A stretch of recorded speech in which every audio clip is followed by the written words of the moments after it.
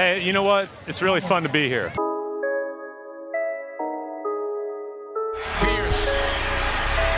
Buries it. This is my end season. Do you think I'm kidding me? Great, here we go.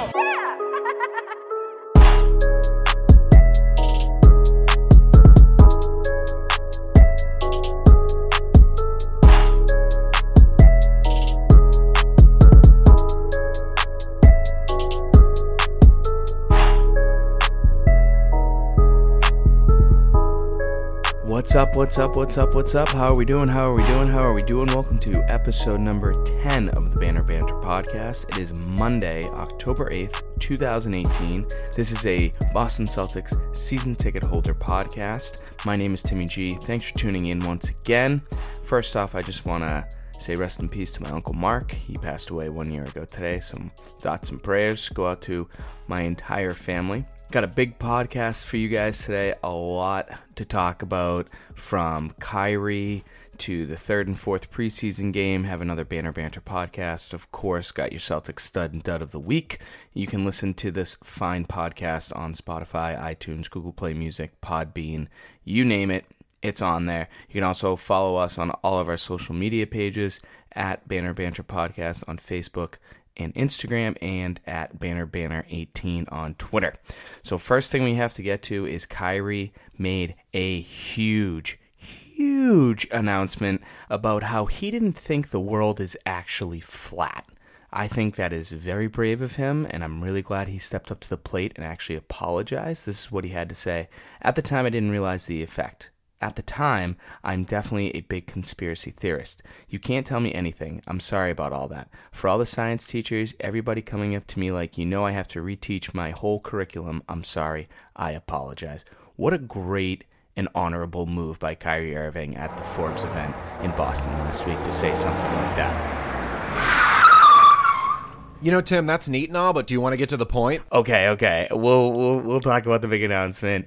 Kyrie Irving at a season ticket holder event last week has said that he plans on re-signing with the Boston Celtics for a max deal next summer. Huge news. Give me a moment, please.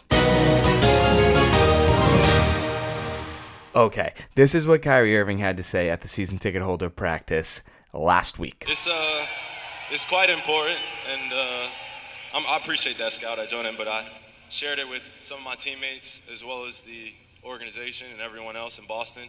You guys will have me back. I plan on re-signing here next year. Boom! So, I appreciate it. I did not attend the season ticket holder practice because my great friend John Curley asked me to go to the Patriots game. I've been to the practice a whole bunch. It's pretty cool, but once you've seen it 3 or 4 times, you've seen it. So I went to the Patriots game. My season ticket holder rep texted me.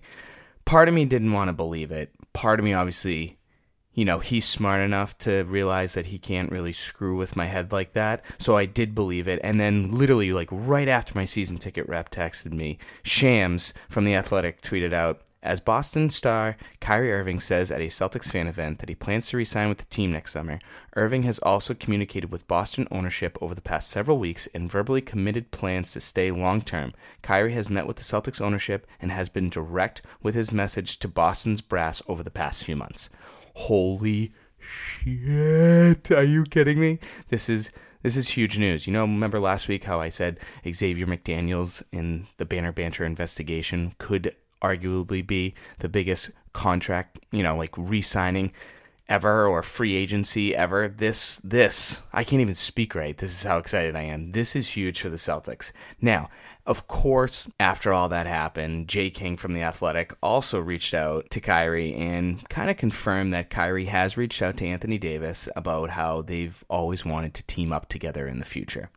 Now, of course, who would want Anthony Davis, right? I mean, who wouldn't? You'd be dumb not to want Anthony Davis. But here's the thing. I just don't see how that happens, because the Pelicans are probably going to want the world, maybe all the other planets too, like everything in the solar system for Anthony Davis. Anthony Davis is the heart and soul of that New Orleans Pelicans franchise. Just like Chris Paul, huge impact to the league if they have a superstar like that leave to go to a bigger market. I mean, I know it's great for the NBA. as a whole, the NBA community, to, maybe have Warriors, Celtics, or Lakers, Celtics rivalry, whatever the case may be. But at the same time, they still have to keep the Pelicans around. It's a great franchise. It's a great city. I've never been. I've just heard it's a great city. So it's just very, very interesting to see how that all plays out. And if you're Danny Ainge, you're going to have to give up draft picks, Tatum, Brown, probably Terry Rozier. I know you're probably not going to re-sign Terry Rozier anyways, especially now that you're going to be re-signing Kyrie, but you're going to have to give up a lot of pieces just for one, and I would rather have a team of 12 versus a team of 6. I know Anthony Davis is that good, but I think one of the reasons why a team like the Rockets almost beat the Warriors last year is because the Warriors really aren't that deep. They just have great, great players, like 6 or 7 of them, but they don't have 8, 9, 10, 12 guys that they can throw out on the court every night. And I would rather prefer that than have Anthony Davis, depending on what we have to give up. Now, if they just want like our next 4 draft picks, Jaylen Brown and Terry Rozier, sure. Take all of the draft picks. I don't care. But Jaylen Brown next year is technically going to be a free agent. Obviously, the Celtics are going to pick up the team option. So I don't have to worry about re-signing him then. But if you're the Pelicans, are you really going to give up Anthony Davis? Basically, hopefully, Jaylen Brown re-signs with you. I don't think that's going to happen. So I personally don't think it's going to happen. If it happens, I'm not going to be upset about it that much, but obviously depending on, what we have to give up. But I think overall, I just don't see Anthony Davis and Kyrie Irving playing together unless Anthony Davis comes to the East and Anthony Davis is an all-star, because these days it's not very hard to be an all-star in the East.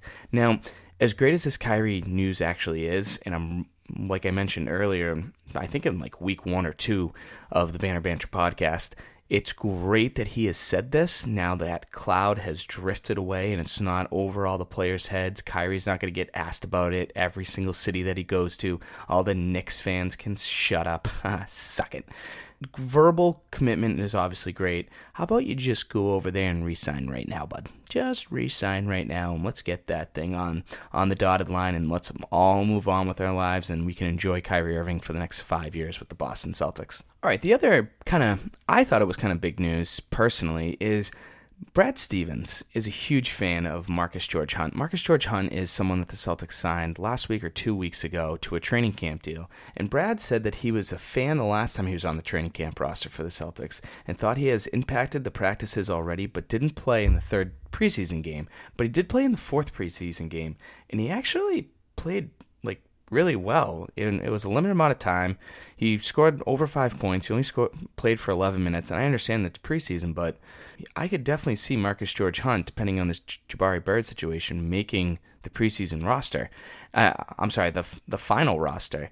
At first, I understand it's preseason, and obviously Brad speaks very highly of a lot of players because, A, that's his job, and B, he actually does believe in them. But Marcus George Hunt could definitely fill that, Jabari Bird role coming up into the early part of the season. Now, does he make the playoff roster? If the Celtics make the playoffs? I don't think so, but I think it's definitely something that, the Celtics should think about. All right, let's talk about the 3rd and 4th preseason games against the Cleveland Cavaliers. The Celtics lost both of those games. Kyrie did not play.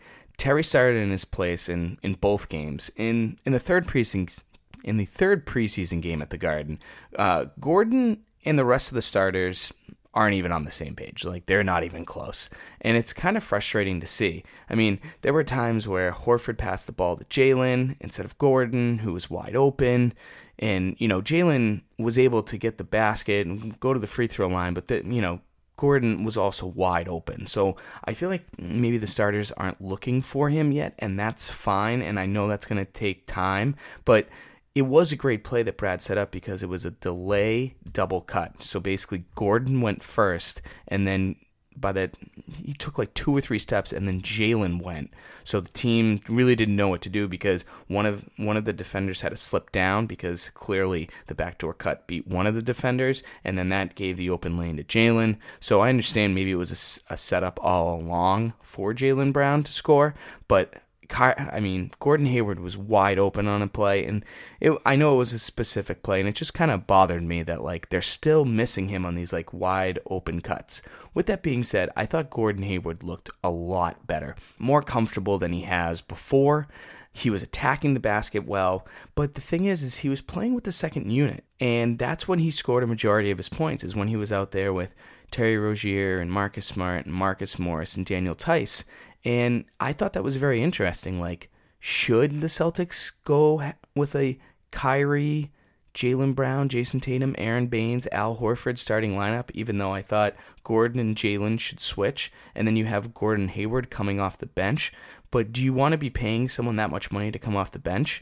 I think to start the season, sure, why not? Let Gordon get back into the flow of things, start recognizing some of, it's one thing to be in shape and be physically ready, but to be mentally ready and get all those basketball habits back, that's going to take some time for Gordon Hayward, because sure, you could play one-on-one with Bradley Beal and beat Bradley Beal every single time. And if you're wondering why I'm mentioning Bradley Beal, Zach Lowe had a great article about Gordon Hayward and his recovery process, and one of the things was he played one-on-one with Gordon Hayward because Bradley Beal and Gordon Hayward have the same exact trainer. So when you think about that, Gordon was playing with some of the best guys, but again, it was one-on-one. Bradley Beal is a great player. He can shoot lights out. He's a reasonable defender, but he said at the end of it that Gordon Hayward was 100% back. But it's one thing to play one-on-one versus 5-on-5, and that's definitely showing now with Gordon Hayward. So just keep an eye on that, because I think Gordon could come off the bench a little bit until he starts getting into his habits. One thing that I noticed a great deal about preseason Game 3 and preseason Game 4, Point Horford is what we need. It is here to stay. He had 7 assists in the 4th preseason game. It was absolutely incredible how well he played. Aaron Baines, I thought, played pretty well. It was good to, basically the starting 5 for the 3rd preseason game and the 4th preseason game was the starting lineup for the entire playoff run, which I thought was great to see. It was cool to see again. Clearly, they did not have the same magic in any way, shape, or form, because the Cavs starters destroyed them every opportunity that they could, which was, it was a little frustrating to watch. I mean, the defense, once again, has just been atrocious. I don't know where it went. I hope they find it. Maybe they're just not showing it right now, which is perfectly fine, but they need to find it. One thing that I noticed was Daniel Tice. Daniel Tice, especially in the third preseason game, fouled way too much. I mean, he uses his hands so often, and as a former basketball player, like, I'm saying that like I was professional, but I just remember the drill where you had to play defense with your hands tied behind your back, and I fully believe that Daniel Tice should go to Brighton and work out with one of the assistant coaches and do that for a very long time, because again, we had another Celtics big that couldn't handle a reasonably athletic big man in Tristan Thompson from the Cleveland Cavaliers. Tristan Thompson is no joke. He can rebound the ball better than anyone, especially on the offensive side of the ball, and Daniel Tice just couldn't keep up with him. And I understand Daniel Tice is also coming off an injury and has to kind of get back into those basketball habits that Gordon Hayward was getting into, but it was bad. Like, Daniel Tice needs to get his defensive stuff together, because on the offensive end, Daniel Tice is going to be fine. We all know that. Brad also had another weird lineup that I saw in the third preseason game. It was Marcus Morris, Jaylen Brown, Gordon Hayward, Semi Ojeleye, and Al Horford. Who's the point guard there? So it was interesting to see Marcus Morris and Al Horford switch off bringing the ball up. It was only for like 2.5, maybe 3 minutes, but it was just so weird to see, Brad say, hey, you know what? I'm going to go with literally the most random group of guys ever and see how it works. And it wasn't terrible, but I don't think he'll be doing that again. One of the really cool parts about the third preseason game, I don't understand why I can't say third preseason game, but anyways, it had to do with the bench. Like, when I mean the bench, like the guys who probably aren't going to make the team minus Yabo. But the Celtics were down a lot of points. I think they were down like 18 or 19 points at one point. And Yabo and Walt Lemon and all those guys, like, guys you aren't even thinking of. Dozier, not Rozier, but Dozier, PJ Dozier, the kid from South Carolina that we signed about a month ago for the training camp roster. Those guys cut the lead down to a few points, and it was actually really, really fun to see, and it was exciting, and Yabo was everywhere. He had a chase down block, he had a whole bunch of rebounds, and he was a plus 15 Yabo was a plus 15. And it's very interesting to see Yabo play that well because, remember, on November 1st, the Celtics have to make a decision if they plan on re-signing Yabo. They can keep him for the rest of this year, but it's all about his player option next year. And they have to make a decision by November 1st. And that decision could come in huge with the luxury tax. Very interesting to see how the Celtics play that, because right now I think the Celtics are like $3.8 million above the tax. And if they get rid of Yabo, it would get them down to like $1 million over the tax. So, they could maybe reduce someone's salary or maybe cut someone else and then re-sign someone for super cheap. So it's going to be very interesting to see what Yabo does, but it was great to see Yabo play so well, especially in that third preseason game. And after the third preseason game, Brad was not happy at all. Brad said that he couldn't be more unimpressed with the team so far. And I'm glad Brad's saying that. I mentioned it earlier, the team could be overhyped. The way the guys were talking about the Eastern Conference Finals going to be won by them, going to the NBA Finals, you got to win some games first before you can talk that. And it's really showing right now, and it's really, really frustrating. And I understand it's preseason, and I know we're 8 days away from opening night at TD Garden against the 76ers at 8 p.m. on TNT. But man, oh man, oh man, oh man, we have to figure out how everyone's going to be on the same page. And I understand it's preseason. Not everyone played all the minutes that they should, but it hasn't been a very good preseason for the Boston Celtics. And just to talk about the fourth preseason game real quick as well, Gordon didn't play, Kyrie didn't play for the Celtics, Tristan Thompson and Kevin Love didn't play for the Cavs, and again, they got smoked. But the big storyline was Marcus Smart. Marcus Smart got tossed out of the game because he was ready to pummel, absolutely destroy, break his face, and literally tattoo the word Supreme across J.R. Smith's face in the first quarter of the game. J.R. Smith and Aaron Baines kind of got in a little mix-up. It was definitely a foul on J.R. Smith, and Aaron Baines kind of tossed him over because their arms were tied up, and J.R. Smith pushed Aaron Baines, and then Marcus Smart came from behind, pushed J.R. Smith, and Marcus Smart was closed fist, ready to go. Marcus Smart and J.R. Smith have some beef. I don't know if you guys remember the cheap shot that J.R. Smith gave Marcus Smart in the playoffs. Marcus Smart doesn't forget things like that, and with everything that's going on in Marcus Smart's life, he's ready to rumble. And I know a lot of people think Marcus Smart is a fake guy because of his flopping and all that stuff, but I would take Marcus Smart in a fight with J.R. Smith, and if this was like a UFC fight, I would say Marcus Smart would win in about 45 seconds. There'd be no shot. But I'm a little nervous that Marcus Smart, because of the way he was acting and how he had the closed fists and how he was going after J.R. Smith, the league could suspend him for a bit, and I'm a little nervous about that, and I'd be a little frustrated because that's one of the negative things about Marcus Smart. You love the energy, you love the pit bull mentality, but things like that are one of the reasons why I think the Celtics were a little hesitant on giving all of that money to Marcus Smart, because we need Marcus Smart on the floor, not on the bench in a suit because he was about to fight someone.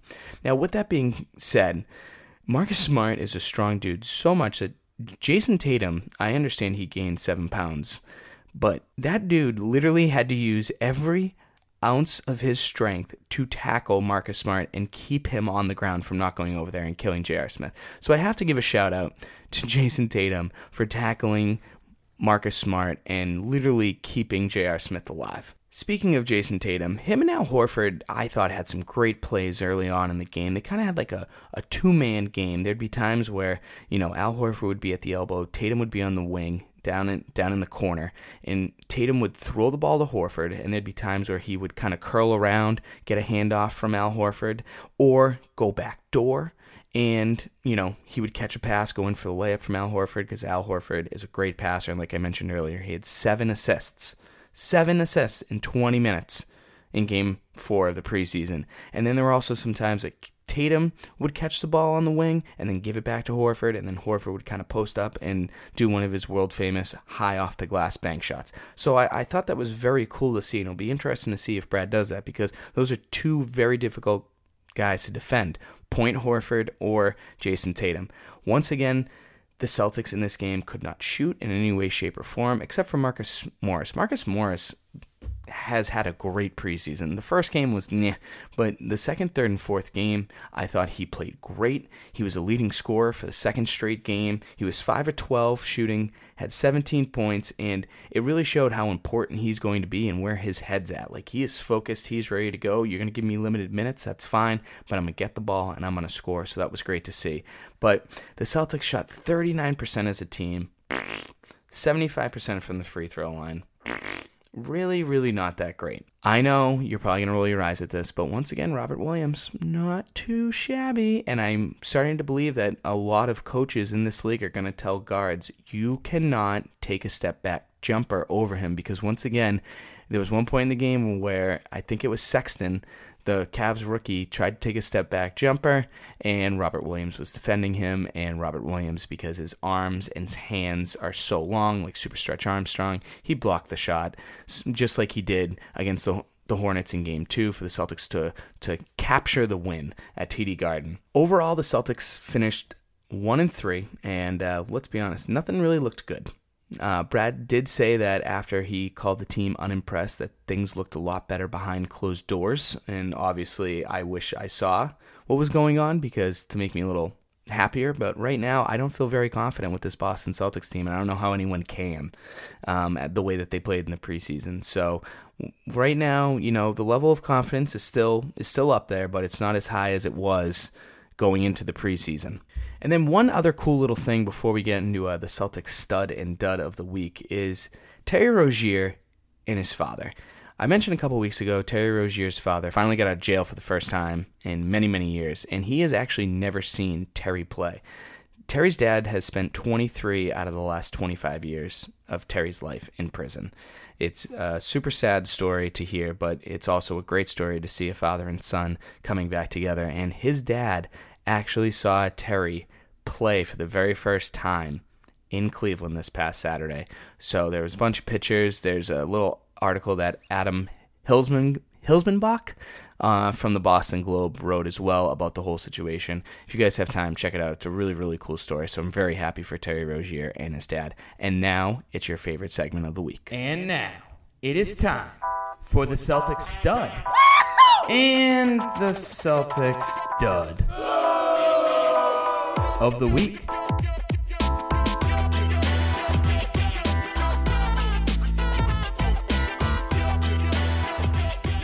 Okay, it is time for the Boston Celtics stud and dud of the week, but before we get into that, I think everyone needs to go to homage.com, HOMAGE. Check out the NBA Jam t-shirts that they have. If you're a basketball fan and you played video games back in the mid-90s, the best game that you could ever play was NBA Jam, and they have some great Boston Celtics t-shirts over there, including one with Jaylen Brown and Jason Tatum, just like the video game of NBA Jam. Go there, check it out. I think you guys will really enjoy those shirts. The Celtics stud of the week, super simple. Kyrie Irving. He's going to re-sign. Cool. Awesome. Love it. Woohoo. Yes. Let's go. Kyrie's going to be your stud of the week. And the dud of the week is the entire team. 3-point wise, in the preseason, 132 shots were taken in 4 games. Really not ideal because that's more than 30 a game. And guess how many they missed? They missed 101. They went 31 of 132 in the preseason. I'm angry. I'm just thinking about it. I'm getting angry, and I don't like it, so we're going to stop talking about it, and that will be that.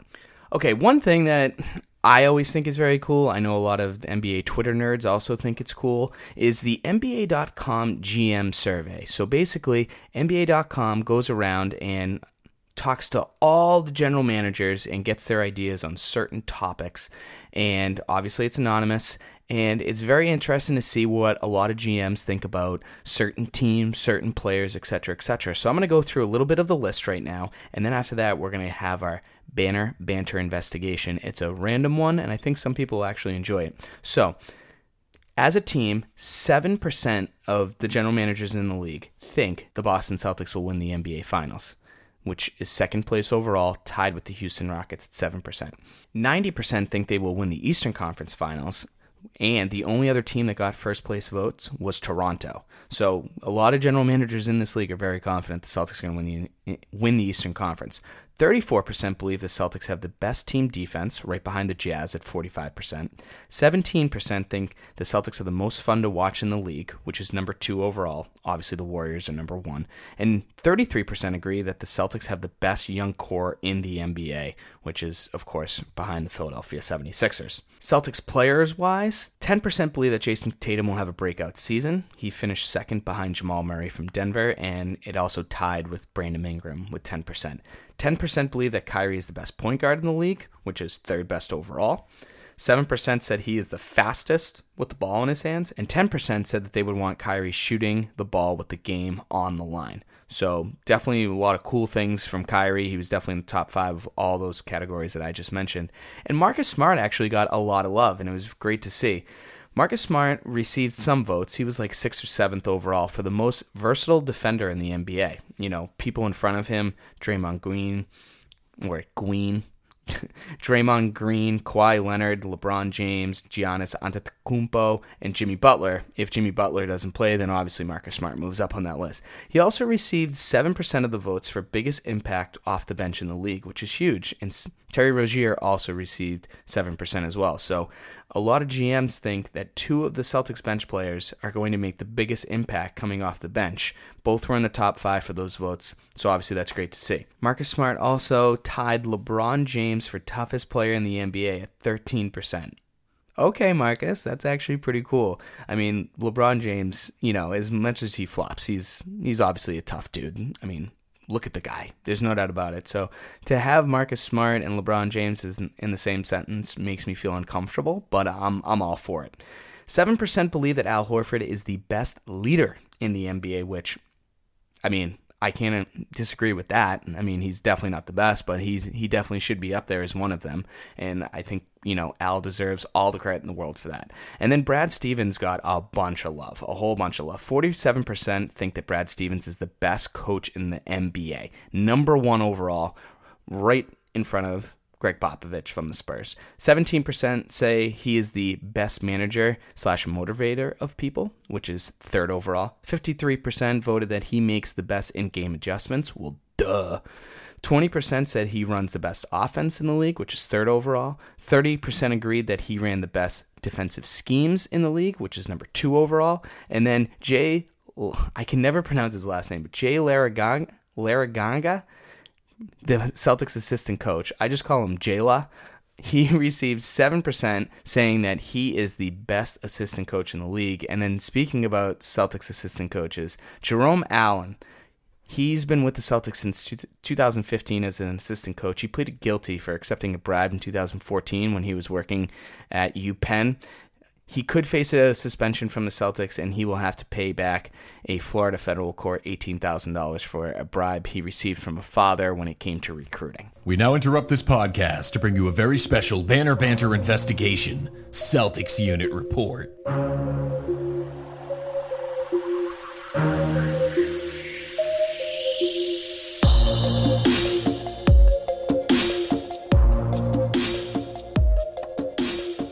Okay, our Banner Banter investigation this week is going to be on the former Celtics and Kansas Jayhawk Raef LaFrentz. He was drafted number 3 overall in the 1998 draft by the Denver Nuggets. He was a 4-year player at Kansas, 2-time Big 12 Player of the Year, and in those 4 years at Kansas, 3 of those years he played with Paul Pierce. That's right, the captain and the truth. He was one of 3. Listen to this. He was one of 3 NCAA players in the 90s to earn first-team All-Americans twice. So, of course, he was going to be a bust because the other 2 were Tim Duncan and Shaq. And you can't be as good as Tim Duncan and Shaq. Excuse me, I just burped. That was really disgusting. But I don't think I'm going to edit that out because I'm sure some of you are probably laughing at me right now. So anyways, but yeah, he's not going to be in the same sentence as Tim Duncan and Shaq because they're arguably 2 of the top 25 best players ever. Now, 12 games into his 11-year NBA career, he tore his ACL, and he really was never the same after that. Raef LaFrentz played 3 years with the Boston Celtics, and the 3 years were very up and down, very weird. So his first season was only 17 games. Jim O'Brien was the coach. He got fired. John Carroll then stepped in. He was the assistant coach at the time, so he obviously just kind of got promoted. They went 36-46, finished 4th in the Atlantic Division, and still made the Eastern Conference playoffs. Think about that. Remember a couple of years ago when the Celtics were the 8th seed and got smoked by the Cavs in the playoffs? Like Isaiah Thomas's first year here. They were like 3 or 4 games below 500, and everyone was like, oh, the East is the worst, blah, blah, blah, blah, blah, blah.